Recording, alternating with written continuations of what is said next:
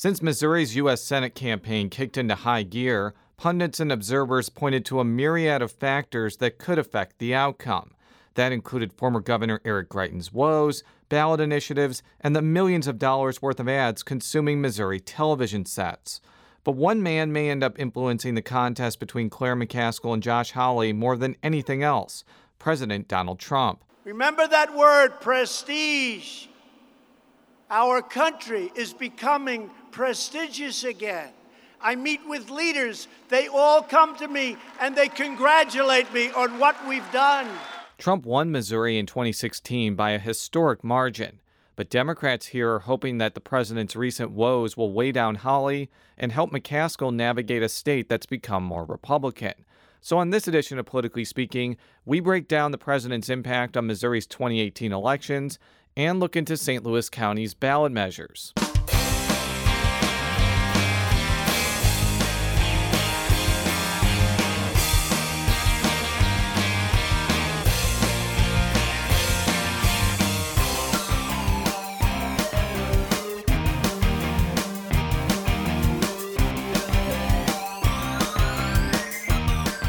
And welcome to Politically Speaking. I'm your host, Jason Rosenbaum, a reporter with St. Louis Public Radio. Joining me in studio today is colleague Joe Mannies. And we're going to spend most of the show talking about proposed charter amendments that will be on the ballots of most St. Louis County voters this fall.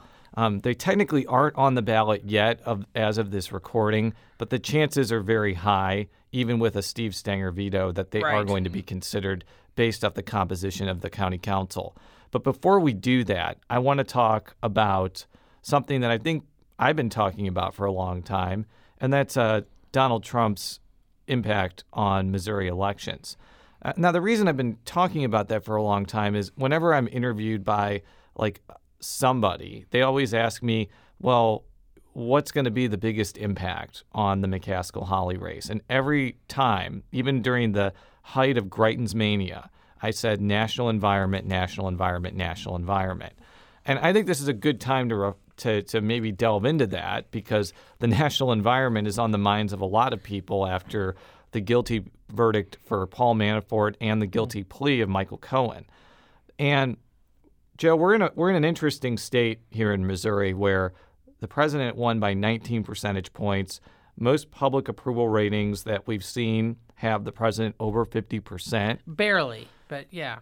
It's obviously too early to guess how those events are going to affect the Hawley McCaskill contest. But what's your view on this entire situation? Well, okay, I think there's no question he's going to have an impact. He had an impact 2 years ago, but I think a lot of it's still early. I am not sure, based on people I've talked to in the last few days working on an unrelated story to this directly, how much the average voter really pays attention to all the stuff that's going on with his former campaign manager and his former personal lawyer. I mean, while it's a huge deal in Washington, D.C., and they're, all the talk shows, MSNBC, CNN, Fox News less, but the point is that they're fixated on this. But, the people I talk to, I'm not sure how much this translates to the average voter yet. I think they're watching this, but I think they're also more focused on, frankly, the impact of the tariffs, which I think because Missouri relies so heavily on agriculture, and also that there are some small factories in outstate Missouri particularly that are dependent on certain raw materials and products that are affected by these tariffs. I personally think that while it's only August now, that by October we'll have a sense. I think those issues could have a bigger impact, and potentially the fight over the Supreme Court nominee, Brett Kavanaugh, than the whole thing with Manafort and Cohen. I really believe that. Do you think that Missouri voters, many of which are deeply religious and socially conservative, are alarmed that the President of the United States paid off women he had affairs with not to talk? Well, yeah, but that was baked into it 2 years ago. A lot of evangelical groups, and I've talked to a number of them a week or so ago for the Kavanaugh story, and I've talked to some Republicans, activists, major ones in the state the last couple days. They made a deal with them, and I have some evangelicals who I'm related to. They are strongly supporting Trump, mainly because of the judicial nominees that he is making. And this other stuff is just a sideshow. They're willing to overlook it if he'll do what they want him to do. They didn't overlook it when Bill Clinton did it, obviously. Yeah, but the difference was Bill Clinton was not naming judges that they liked. That's true. And also Bill Clinton was having an affair with somebody while he was in office. In fact, he was having an affair with a subordinate. Without comparing the two, because they're different, and I don't want to get involved in some of the whole things with did Bill Clinton do this or that. It was known by the time of the election that Bill Clinton had affairs. This is before the 1992 election. But voters overlooked that and voted for him instead of the first George Bush because of economic issues. That was the key thing that was moving things. So in some ways, I'm not surprised that 25 years later, you got a similar situation. Donald Trump, as far as I'm concerned, Donald Trump won mainly because of his economic message. Whether one agreed or disagreed with it, whether one thought it was valid or not, he was promising to bring factories back and to get rid of trade deals that are unpopular, and he was promising to make these rural parts of the country that have been economically troubled for 30 years to make them prosperous again. He promised to bring back the coal mines, all this other stuff. That's what got him elected. This other stuff, the sideshow, may have affected people's thoughts, but it really, I think in the bottom line, for the people who supported him, it didn't affect their vote. So with that as a backdrop, it's been interesting to watch how Josh Hawley, the Republican nominee for the U.S. Senate, and incumbent Senator Claire McCaskill, the Democratic nominee, have dealt with Trump and have tried to structure their messaging. So this is a clip from when Josh Hawley spoke before Vice President Mike Pence in St. Louis earlier this summer.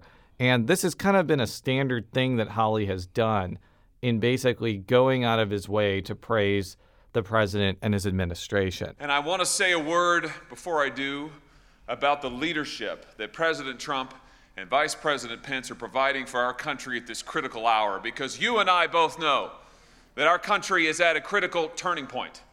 Our way of life that we live, that we believe in, that we stand for every day, it's under threat. The president knows that, the vice president knows that, and they are fighting for us every day. And nowhere is that fight more clear and are the stakes higher than at the United States Supreme Court. I don't think Hawley has much of a choice but to take this posture. If he had run as kind of like, let's say, a Mitt Romney Republican who praises the president on some issues but criticizes him on others, I think that would have threatened his ability to get third-party funding, because the president and his allies control the Republican Party right now, and Josh Hawley needs that money in order to be competitive against Claire McCaskill. And I think that the other reason he's taking that tack is he's clearly betting that the 19 percentage point win that Trump had in 2016 is still going to have value in 2018. That's my observation, Joe. What do you think about that? Yeah, no, I think the same way. Hawley is relying on Donald Trump and his allied groups for much of the money that he needs to run this election. I mean, he's raising money, but frankly, he's being so outraised by Claire McCaskill. His only hope is to get a lot of outside funding, which he's getting. He's getting, and frankly, that's something that I'm writing about. But the downside of that is that he has to, even if there's something he disagrees with the president on, he really can't talk about it, because he needs to emphasize his support for the president, his alliance with the president. Part of it, as we mentioned, is money. Part of it, though, is also the base. I mean, the base of the Republican Party in Missouri is still strongly for Donald Trump. And there was actually an article in Roll Call where he was asked about the Cohen situation.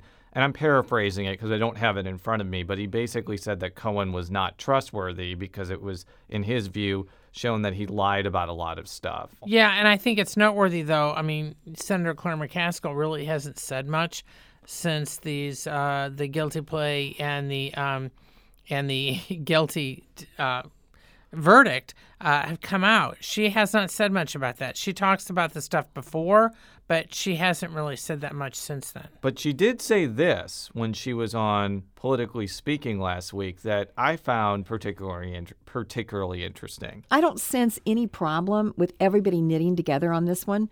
And frankly, it probably will help that I think Donald Trump will be in here every 10 minutes campaigning for someone who has not allowed 1 inch of daylight between him and the president. I mean, clearly, Josh Hawley is one of President Donald Trump's #1 priorities in the fall.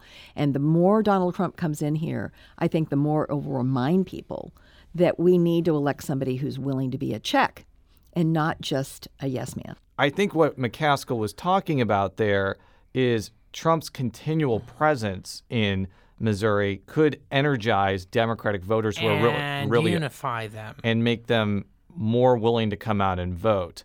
Now, I think the tricky part, though, is if Trump is still very popular in rural Missouri, where McCaskill has traditionally done fairly well, then the amount of unifying among Democrats may not be as strong as it was, say, in 2006. What do you think about that? Well, I think the key issue, frankly, is going to be how galvanized rural Republican voters are.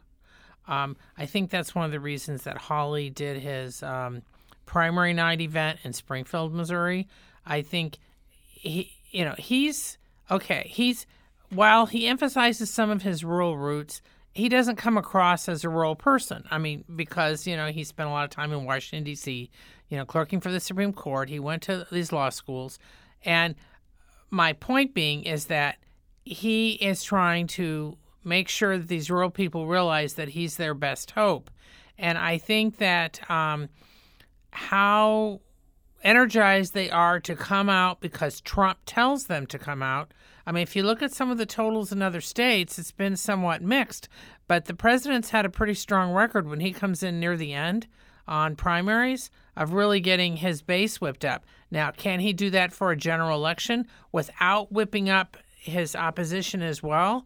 That's going to be the telling point. McCaskill is banking that Trump being here all the time is going to help her as well as help him, and that especially with a lot of the controversial issues going on, like about reproductive rights and other things, that she can benefit by that. But, I mean, some of this is speculation. It's still August. I think by October, we'll have a better sense of what's going on. Now, let's radically shift from the President of the United States to St. Louis County's executive and government. How's that for a transition? It's probably making people dizzy. What we're going to be doing on these shows for the foreseeable future is providing kind of a more in-depth preview of some of the things that will be on the voter ballot in November 2018. We're going to start kind of with things that may fly under the radar, and that's these proposed charter amendments in St. Louis County, as well as a sales tax increase dedicated to the St. Louis Zoo. So, as everybody knows who's listened to this show since, I guess, 2017, maybe, there's been a lot of friction between St. Louis County Executive Steve Stenger and the St. Louis County Council. And one of the things that has emanated out of this nearly endless soap opera-ish feud is this push to amend the county charter. In August, there were, I think, 2 charter amendments that involved the council being able to get their own lawyer, as well as changing the definition of employment for council members so that a council member could have independent contracting agreements with local governments. There was also supposed to be a third ballot initiative that was 3 parts. One would institute campaign donation limits, one would require certain financial information to be posted online, and the other would pretty dramatically change the county council's ability to affect the county budget. And it was struck down on procedural grounds, but the council decided to repass it and split them up into 3 different proposed amendments. And I talked with both Stenger and Councilman Ernie Tracus. Who's a Republican from South County. And they both had kind of differing perspectives on where this entire situation was coming from. First, here's County Executive Stenger. I think that you have to really be careful when you start making changes to our charter. Particularly, our charter calls for a process in doing this, and that calls for a charter commission that would review and sort of vet these changes. And it is a bit unusual that the council is just moving forward and making these or proposing these changes to the charter to voters without any explanation. There really hasn't been much. And I think that largely, the public is unaware of the dramatic changes that the council is attempting to make. And here's Councilman Tracus. This is not some zero-sum game power struggle. This is simply at least 6 members of an elected body acting as a check and balance and oversight on county government. Nothing more complex than that. It's got nothing to do with politics. It's got nothing to do with elections. It has everything to do with transparency and good governance. And that's a mantra. I'm going to keep saying it to you guys until you finally print it, because that's what it's about. Well, we didn't actually print it, but we put it in the podcast, Councilman. Joe, you've been following county government for a while, and so have I. And we both know that the county executive's office is very powerful and has almost supreme authority over the budget. It was set up that way when the charter was approved several decades ago. So what do you kind of make of this entire situation? Because the council clearly has the votes to put changes to this power dynamic on the ballot. I could see more of this happening if Stenger wins re-election over the next 4 years and the relationship doesn't improve. By 2022, could we see a radically diminished county executive office? Possibly. Now, one of the things I'm going to be watching for, because, while we're recording this, the council has yet to vote on Stenger's expected veto of that proposed charter amendment. While some are automatically assuming they're going to override it, and that may be true to get it on the ballot. Here's the thing. Republicans were the ones who crafted this charter, and they crafted it in order to have a strong central government and a strong figure at the top of government. Even though the council is primarily Democratic, several of the 3 Republican members have been crucial in some of these override efforts. What I'm wondering is, are they going to be looking at this before they vote, thinking, okay, you may have a Republican county executive in a few years. You're going to be hobbling that person as well. Do they really want to do this? I'm not saying they should or shouldn't. I'm just looking at it how they may think about it. If Rick Stream couldn't win that race in 2014, is a Republican ever going to win the county executive's office again? Well, there's some people I would who never say never. Look, Mark Mantovani, although he ran as a Democrat, some Republicans and some Democrats thought he was really Republican. In any event, he came within 1,500 votes of ousting Stenger. As a Democrat, though. As a Democrat, but still, my point being is, I think there may be some soul searching over the weekend, and they may still go ahead and vote to override and put it on the ballot. But I'm wondering whether or not there may be some behind-the-scenes discussions among some of the Republican council members about whether or not they really want to do this on that particular amendment. Because basically what it does, it gives the council power not only on it can restrict or overrule transfers between departments of money. It also can restrict or overrule and transfers within a department. So it really limits an administration's ability to spend money within a department, because they basically would need council approval for almost anything. And I think I'm not taking Stenger's side on this, but I'm just saying if you look at it from that perspective, you are really, really reducing the power of the county executive, and it really does change how county government is run. Now, it may be better or it may be worse. I'm not saying, but I'm just saying that particular proposal is a very dramatic one, and I would not be surprised if it does make the ballot. if there's some money spent on both sides debating that particular point. If Stenger has any money left, my assumption would be that he would use it to defeat that particular initiative. Or he may get some allies to put out some money. One of the two. The other one I think that will be noteworthy is the charter amendment that would cap contribution limits to $2,600 per office, which would be in line with the state campaign contribution limits. Now, people who have listened to this show for a long time know that I have warned literally for years that Amendment 2 did not cover county and municipal offices. And I think that came to fruition, I don't want to say in spectacular fashion, but I think in notable fashion with this county executives race where I would say mainly Stenger, but also Mantovani took pretty large donations. Mantovani obviously took large donations from himself, which would be allowed under any circumstance via the U.S. Supreme Court. Yes. I think there are actually Republicans and Democrats who support it. For example, Councilwoman-elect Lisa Clancy of the 5th District said to me during an interview during her campaign that this was one of the main issues that she wanted to see happen. It would mean for the first time ever that contributions are capped at $2,600 for St. Louis County races. That would bring us at parity with the state level. I think that is an important step forward to reining in this pay-to-play culture in St. Louis County. I think that the chances of that one passing are very high. We saw with Amendment 2, even though a lot of journalists warned there were major shortcomings of it, it still passed with 70-ish% of the vote.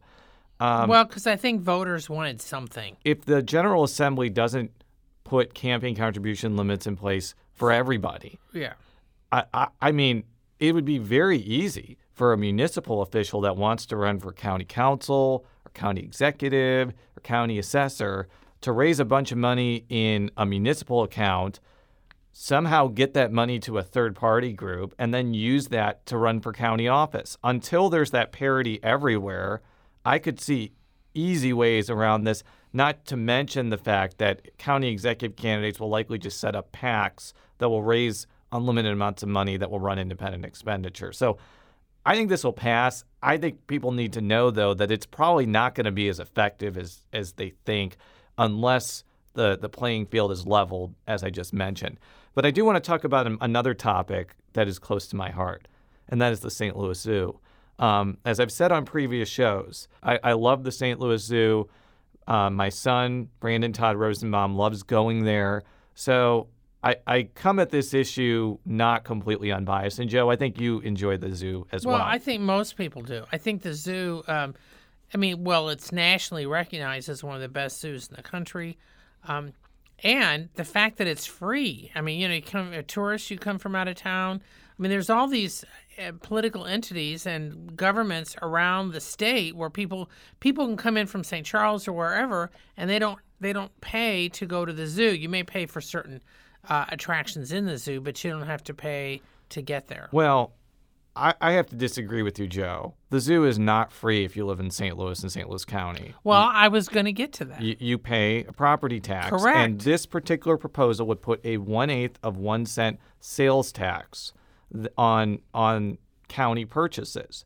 The proceeds of this would go toward, I think, revamping the zoo's infrastructure, which if you go through the zoo, I think is a legitimate need. And it would also go to this animal breeding facility in North St. Louis County that was described this way by Dr. Jeffrey Bonner, who is the president and CEO of the zoo. We're talking about a different kind of zoo. I call it the inside-out zoo. I mean, imagine where you're kind of constrained and the animals are all the way around you. That's a very, very different thing than what we have now. And in light of that, I think it's fair to say that we'll do a wonderful job connecting people with living things, and that's really our goal. And having that new facility will allow us to do that. And then we all have to admit that the north side of our community could use some economic development, and everybody knows the situation. This will do that. I've talked to many thought leaders, people in politics, people in philanthropy, people in business, and they've all said the same thing. Sure, something like this would be fabulous for Spanish Lake, but it's really a game changer for North County. And this is something that's worth noting. If this ends up passing, St. Louis County residents would not have to pay to get into that facility. Everybody else that doesn't adopt that tax, and that includes St. Louis City, would have to pay admission to that facility that Dr. Bonner was talking about. Now, The question that I posed to him that I think is going to be something that's going to be brought up is the fact that, as you mentioned, Joe, St. Charles, Jefferson County, Franklin County, and counties in the Metro East, which use the zoo often, put no direct money into the zoo. And I actually asked Dr. Bonner if they had ever considered just charging those particular residents admission while letting everybody else, including people that come from out of state and St. Louis County, come in for free. This was what his response was. We haven't given any thought to that. Can I ask why? Well, we're just not that vindictive. I guess I'm more vindictive. So it would seem. Let me phrase it this way.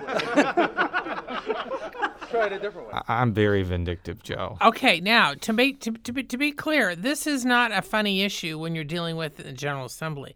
They have actually discussed something similar from some times, because there have been, frankly, some rural lawmakers who are concerned about maybe being charged for the zoo. On the other hand, some of them realize that the zoo, because of the fact that it's basically St. Louis City and St. Louis County residents who finance the zoo, that is it fair? I mean, so this issue has come up on a statewide level a number of times. So far, there hasn't been any resolution. Now, one of the things I think we need to make clear, if this tax increase passes, it allows them to buy this large chunk of land that is now owned by the Pipe Fitters Union in northeast St. Louis County. And basically, it would be a breeding facility for the animals. Earlier, yeah, but also, people could. The idea is that it would be like little safaris where you could travel around and see. So I think that they're hoping that maybe that type of thing, and like you say, it changes the admission structure a bit. That maybe if people get used to that maybe there will be a new discussion in the General Assembly about that. I just find it hard to swallow that as a St. Louis County taxpayer now, and as formerly a St. Louis City taxpayer, that we put in actual money from our property taxes to help fund these attractions, which are great. I mean, there's no doubt about it. But the people from outside of these areas who use it and don't pay for it don't have to pay. And I think that's going to be a real issue for county voters, because you could argue this is double taxation. Like, St. Louis County residents are being asked to pay twice, and St. Charles and Jeffco people are not paying anything. That's just a difficult proposition to accept, even though the zoo clearly needs infrastructure work, and this North St. Louis County facility could be really great. Well, it could be a game changer as far as them caring for the animals. And, I think that's one of the things that they're looking at. But there's another issue that Councilman Mark Harder, a Republican from Baldwin, brought up that I think is also going to be in on this discussion as well. And I found that this shouldn't have been the first type of way to raise money for the zoo. I think there's other methods that they could have come up first before having to go to the voters of St. Louis for this additional tax. Also, a lot of our taxing districts are over 10% now, and this is either going to put some over 10 or maybe even over 11 in some of the taxing districts. And I think we're at a point at this point that people don't want any more taxes on the sales tax. Yeah, I think there will be a discussion. I think what he's signaling is that, frankly, some Republicans in the county may be wary or may actually come out against the proposal. Now, again, it's August, and they may change their minds, or they may be some behind-the-scenes discussions about this. But again, this hails back to what I was mentioning earlier and what you've talked about, the disparity on who pays and who doesn't pay when it comes to the zoo. And I just want to point this out, too. It is not unprecedented to not charge people that pay into a zoo museum attraction and charge everybody admission. That's what happens at the Botanical Gardens, although the Botanical Gardens isn't free every day. It is free on certain days for St. Louis and St. Louis County residents. Now, what a lot of the people that work with the zoo would say is that putting in the infrastructure to actually collect money would probably create lines and would probably cost a lot of money, which I don't doubt that's the case. but it doesn't really change the disparity issue that I think both of us have Well, mentioned. and sooner or later, frankly, they're going to have to deal with this.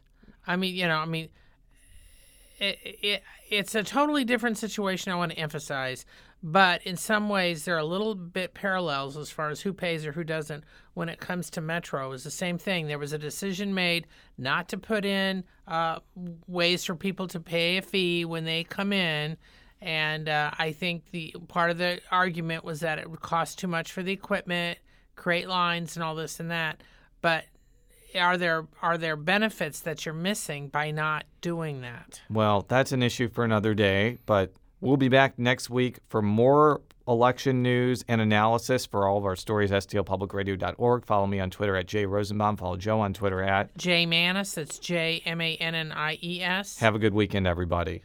Who